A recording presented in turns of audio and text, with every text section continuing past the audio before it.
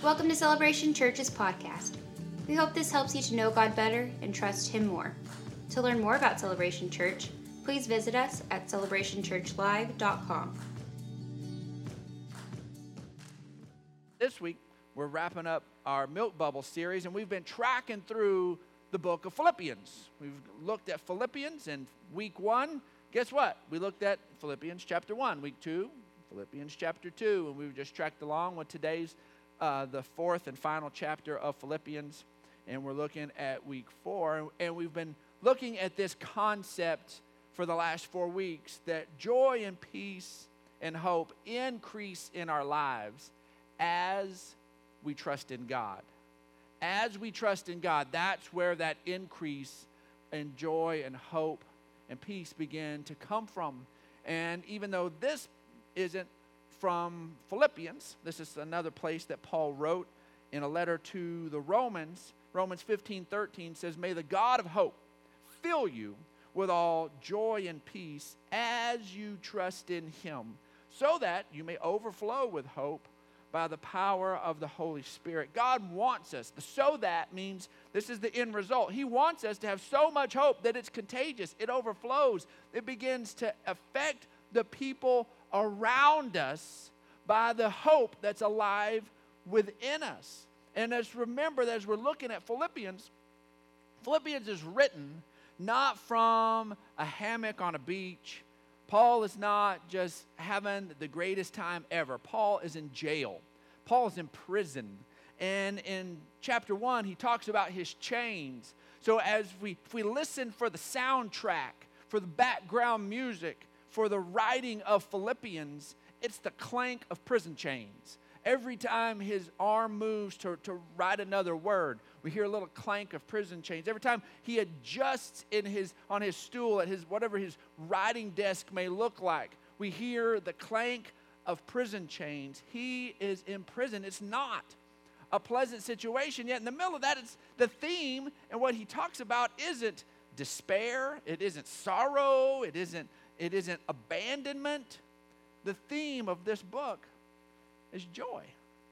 Every chapter we see the word joy or rejoice show up through it. Here he is locked up, and he's talking to these people who are on the outside living their lives in a town called Philippi, and he is talking to them about joy out of a place of pain and difficulty in his own life. I think Paul has a different view on life than most of us, and we can learn a few things from him.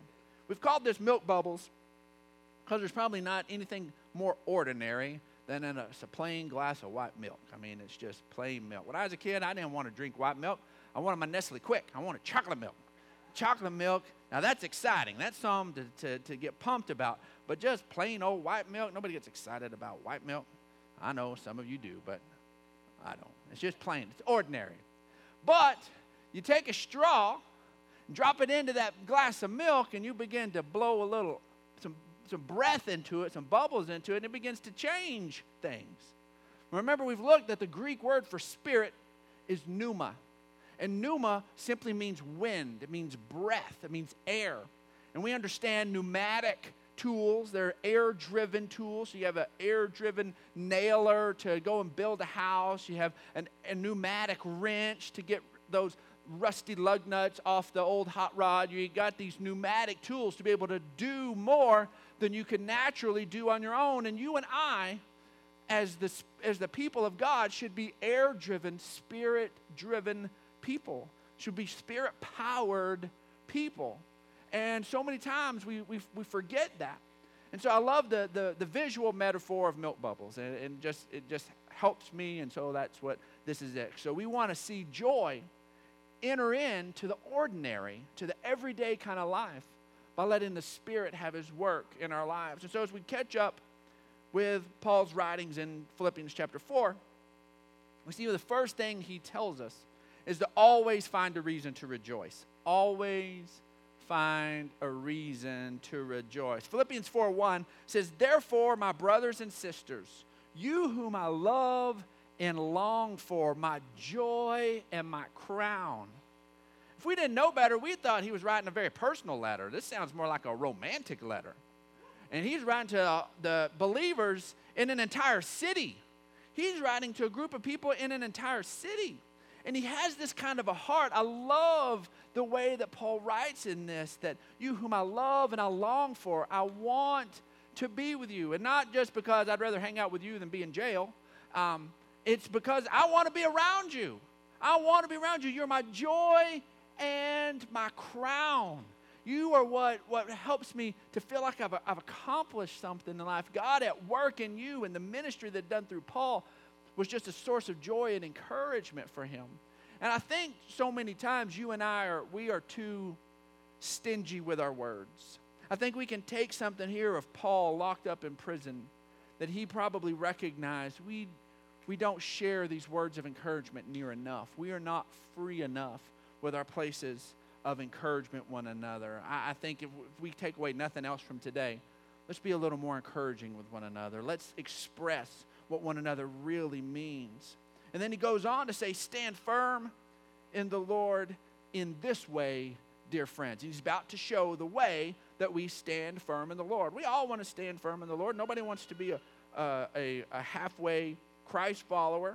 But he's about to show how to stand firm. Now, verses 2 and 3 are very personal.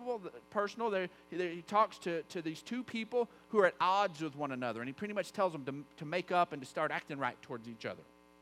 And so he deals with that, which is one of the things. We need to deal with the tension in the room. This is one of the ways we stand firm in the Lord. Some of the ways that we begin to let the enemy come in is we don't deal with the tension in the room. We don't deal with the tension at home. We don't deal with the tension with somebody who used to be our friend. We don't deal with those things. And Paul says in verses 2 and 3, ladies, you need to deal with this. And then he goes on in Philippians in verse 4, he says, rejoice in the Lord always. I will say it again. Rejoice. Rejoice always. Sometimes you don't feel like rejoicing, but it says rejoice. Find a way to get joy again. Always. We just had the men's retreat, and it was a great time. We went out to Eastland, Texas, and there where we were staying was there on Lake Leon, and there was a nice 18-hole golf course there. And so, yes, we fished and golfed, and yes, it was a spiritual retreat. We had 4 awesome speakers that did a good job, but man, guys need to bond, man. We need to go smack a ball or hook a fish or do something. And so we have a lot of downtime, and it's good, and it's connecting. And so I went and golfed. The last time I had golfed was last year's men's retreat. And last year, all I used was a 5-iron and a putter, and I'd score just as good with that as I would with a full bag of golf clubs because I'm terrible. And so we go out, and I actually took my clubs this time, and there was a bunch of us that went out, about 14 of us that went to play golf and broke up into 3 groups. And the group of guys that I got to go with, and I'm sure the other 2 groups were the same way, but I can only testify to the group that I was with, that they're the most encouraging round of golf I've ever had in my life. Everybody was just so encouraging to one another. And I think it's because if we looked at what was really happening on that course, it would be sad. And so it would have been terrible. We were not setting any course records. In our group, we had 1 par out of 6 guys on all those holes. We had 1 par. It was ugly. So there was 1 hole that I 2-putted for a 10. And it was not a par 5. It was sad. And so, but we're out having a good time, but they were so encouraging, and it was so neat. I joked with our guys at the end of the retreat, that you could putt and you could overshoot the hole by 20 feet or more. And guys would have dodging out of the way of the ball. And so, but it just barely missed the edge of the cup. And they're like, man, that's a good read. That's a good read. Man, you had a good line on that. The ball's way on the other side. But man, you really had it figured out there. You just need to dial it back a little bit. And, somebody would go and hit, and it'd never get off the ground. And it just rolled. But it rolled straight, and it stayed in the fairway. It's like, man, that stayed straight. You got that straight, man. That's a playable ball. Good job. And what was neat is it wasn't guys just trying to find something to be positive about. They literally were just encouraging one another, and it was so cool because there was a trophy on the line, and guys are competitive, and it can easily get sideways, but it was so neat to watch as there was just all of this encouraging that took place over and over and over again, as we were just like, you know what? You know, Pastor Steve, you can just dig a hole with the best of them, man. Just keep those shovels full of dirt. Just going, Pastor Steve. So, and it was fun. It was a lot of fun. But as we look at it, sometimes you've got to find a reason to rejoice. That in the middle of life, we still live on a planet where there is life and death, there's blessing and cursing, there's still pain, there's still suffering, there's still stuff that for the reason we need a Savior. We forget that we live in a fallen world and we need a Savior. And we feel like that we shouldn't need one. That life ought to be perfect and life ought to be fine. Folks, that's heaven. We need a Savior because there's brokenness and pain, and most of the time you and I are the source of it. Most of the time, most of the pain comes at our own hands. Yes, there's natural disasters, and yes, there's the other brokenness in a world that was not designed to have sin involved in it. But you and I at the same place, there's still places that reflect heaven itself. And we have to choose, what are we going to look at and what are we going to talk about? Nehemiah chapter 8 verse 10 says, "Do not grieve, for the joy of the Lord is your strength." And the enemy wants to come in and to get us to focus on anything but the sources of joy in our lives. Wants us to come in and look at anything. And if we just need to understand that there are blessings out there. Even though there's pain sometimes in the moment, that it's not over yet. That we've got a God who is present. He's Emmanuel. He is with us in the middle of it. He's not a God who is absent when we're suffering. He is a God who is there in the middle, and He will walk us through. We need to recognize that. Proverbs 17:22 says that a cheerful heart is good medicine, but a crushed spirit dries the bones. It dries the bones. And in the middle of a place of prison, Paul has figured out how to stay focused on joy. And I believe he understood this, that knowing that Jesus loves us and has given Himself for us helps keep things in the right perspective. In the right perspective. Because you can look at the same thing and have two different viewpoints of it. I shared with you before that whenever I was in high school, and I've very open the fact that I'm not athletic and proved it on the golf course this weekend. And but when I was in high school, we moved into a different house my senior year, and anyways, for whatever reason, and why teenage boys do what they do, I don't know. And but we had 8-foot ceilings, and I could pretty much reach up and touch the ceiling. But I decided that I wondered if I could touch the ceiling with my elbow. And where that thought comes from, I don't know. You've probably all had it. And so I wonder. But I did. And so I decided to try. So I would jump and try to touch the ceiling with my elbow. And initially which of course looks really stupid. And so I'm jumping straight up, and I do not have a vertical. And so I did not get there. And so I tried multiple times, and I was not getting there. And it felt like I was just like so close. And so finally I was like, you know what? I'm just going to load up. And I'm just going to go, and I'm going to jump, and then I'm going to stick my elbow up and just touch the ceiling. So, man, I got down, and I whoosh, and I go up, and again, I'm not coordinated, so nothing went in the order it was supposed to go in. And kind of the last thing that went up was my elbow, and I go through the ceiling and smash a hole into the ceiling. Now, let me put this. When I say, you're thinking it was like this full elbow size hole. No, it was like a quarter size. It was like the tip of my elbow, people. I'm telling you, I can't jump very high. But it was a hole in the ceiling. And I was so like, I did it. I touched it, and I tried so I went and got my mom. And I was like, Mom, come here. Look at this. Look at this hole. And she's like, what on earth? I was like, I did it. I touched the ceiling with my elbow. And she was not excited. She did not think I was amazing. She was not encouraging at all, and I need some therapy.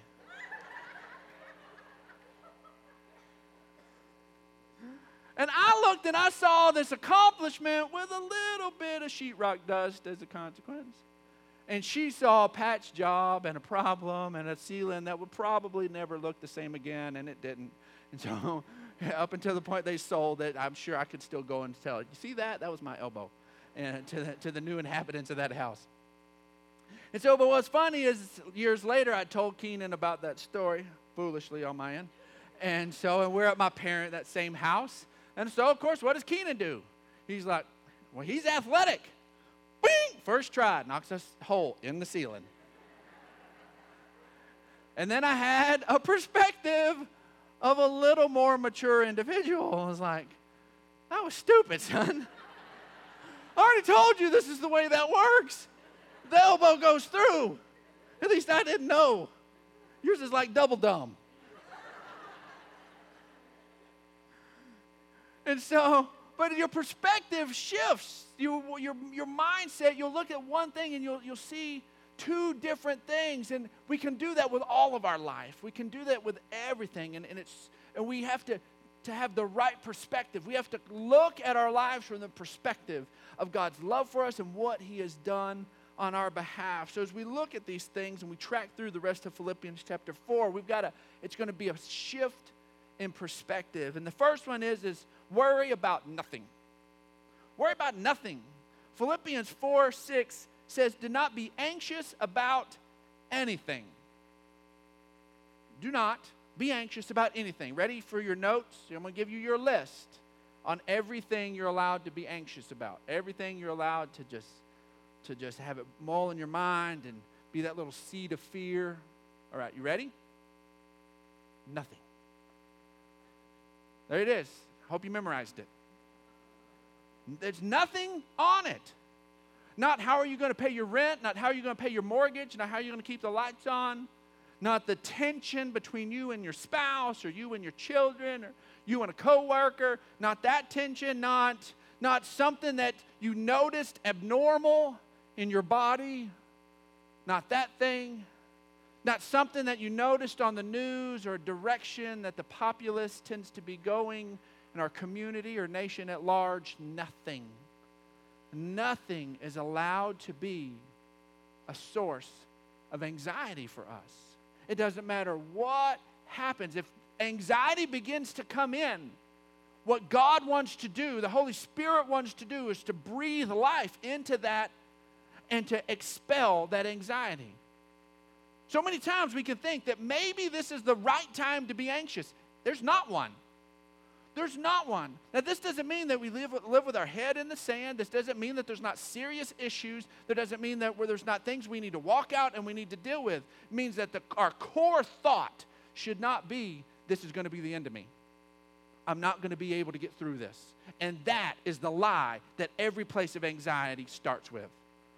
This is insurmountable. Whether it is the rent payment this month, or the thing you noticed in your body, or the issue with somebody you care about, is the lie is that this is insurmountable. And there is nothing insurmountable with God. Nothing.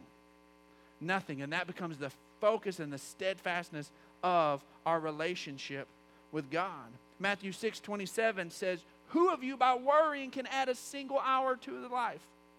None of us. Worry. In fact, worry shortens it. Johns Hopkins University looked and did a study and looked at people who had chronic worry and people who were more carefree, and they lived years longer. The carefree people lived years longer. Worry is actually sucking your life away. It is doing the opposite of adding something to your life. It is reducing your life.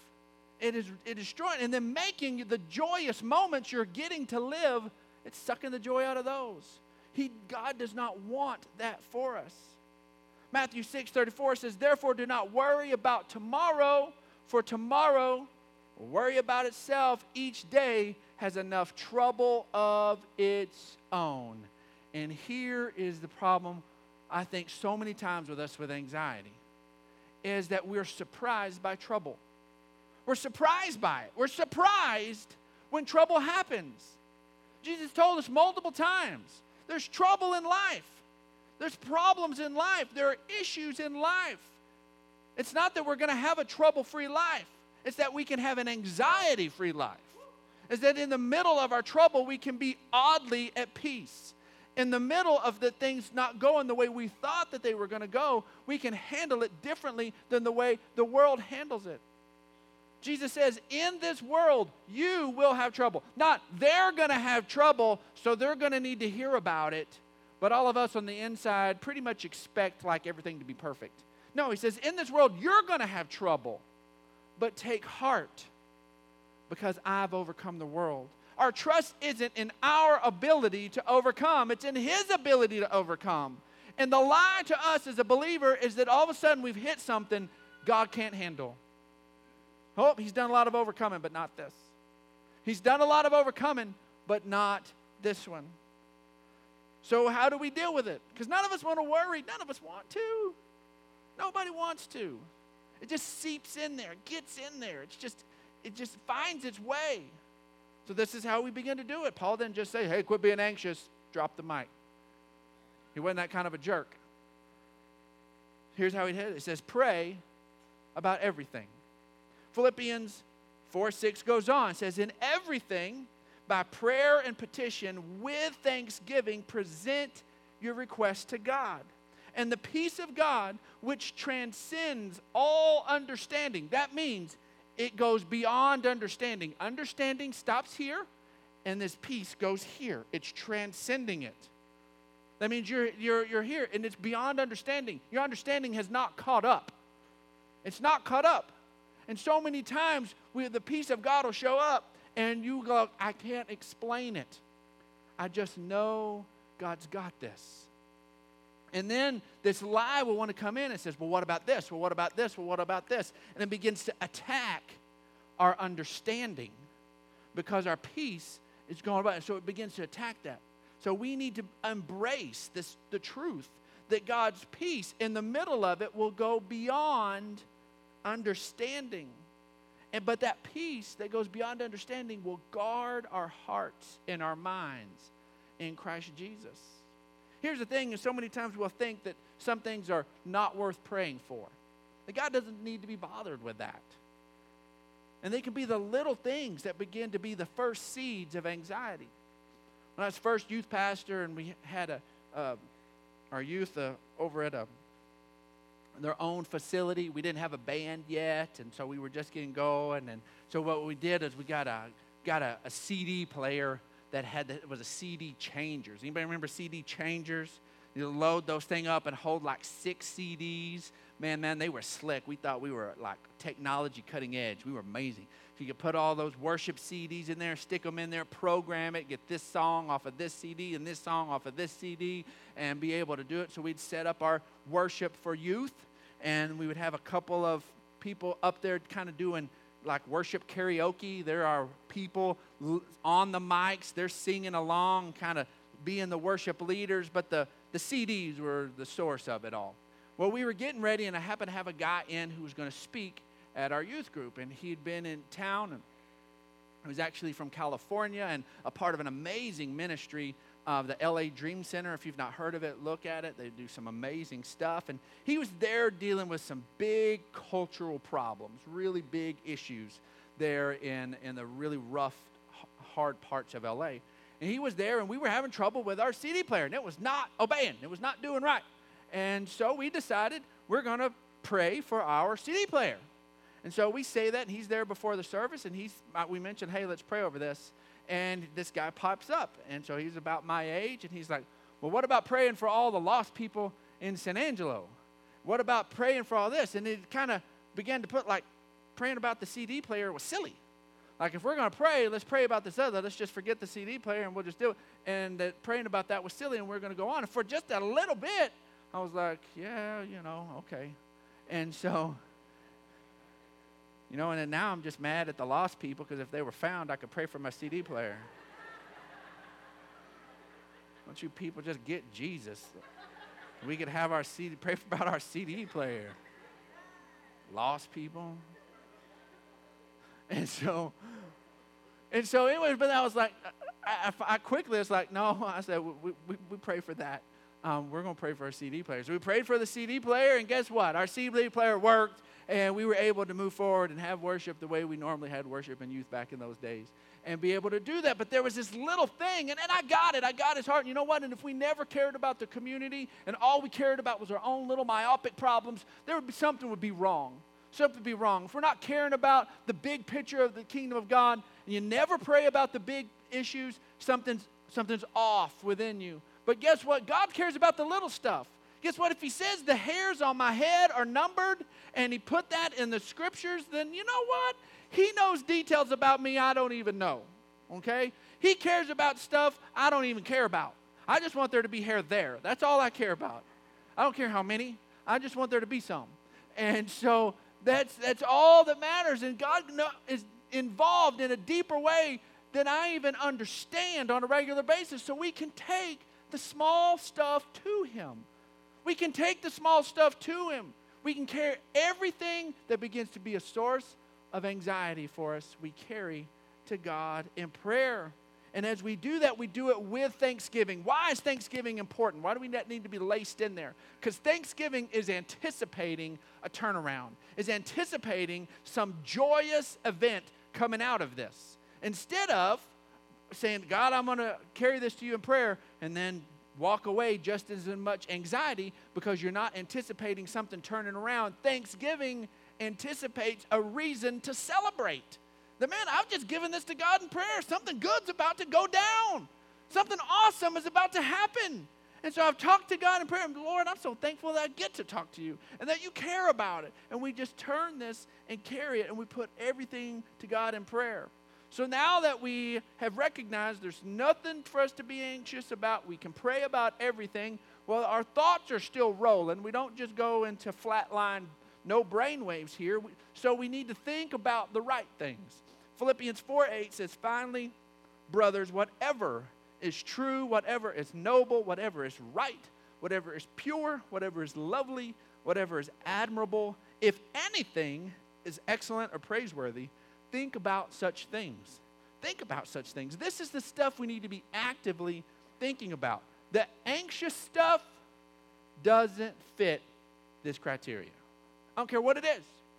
It doesn't fit the criteria. So we need to be actively thinking about these things. 15 times Jesus refers to people's thinking, and I've given you a list of just a handful of these. But our thinking needs to shift. So quickly we want to see that there's some other things that need to be dealt with. The first one is to be content with my things. We need to be content.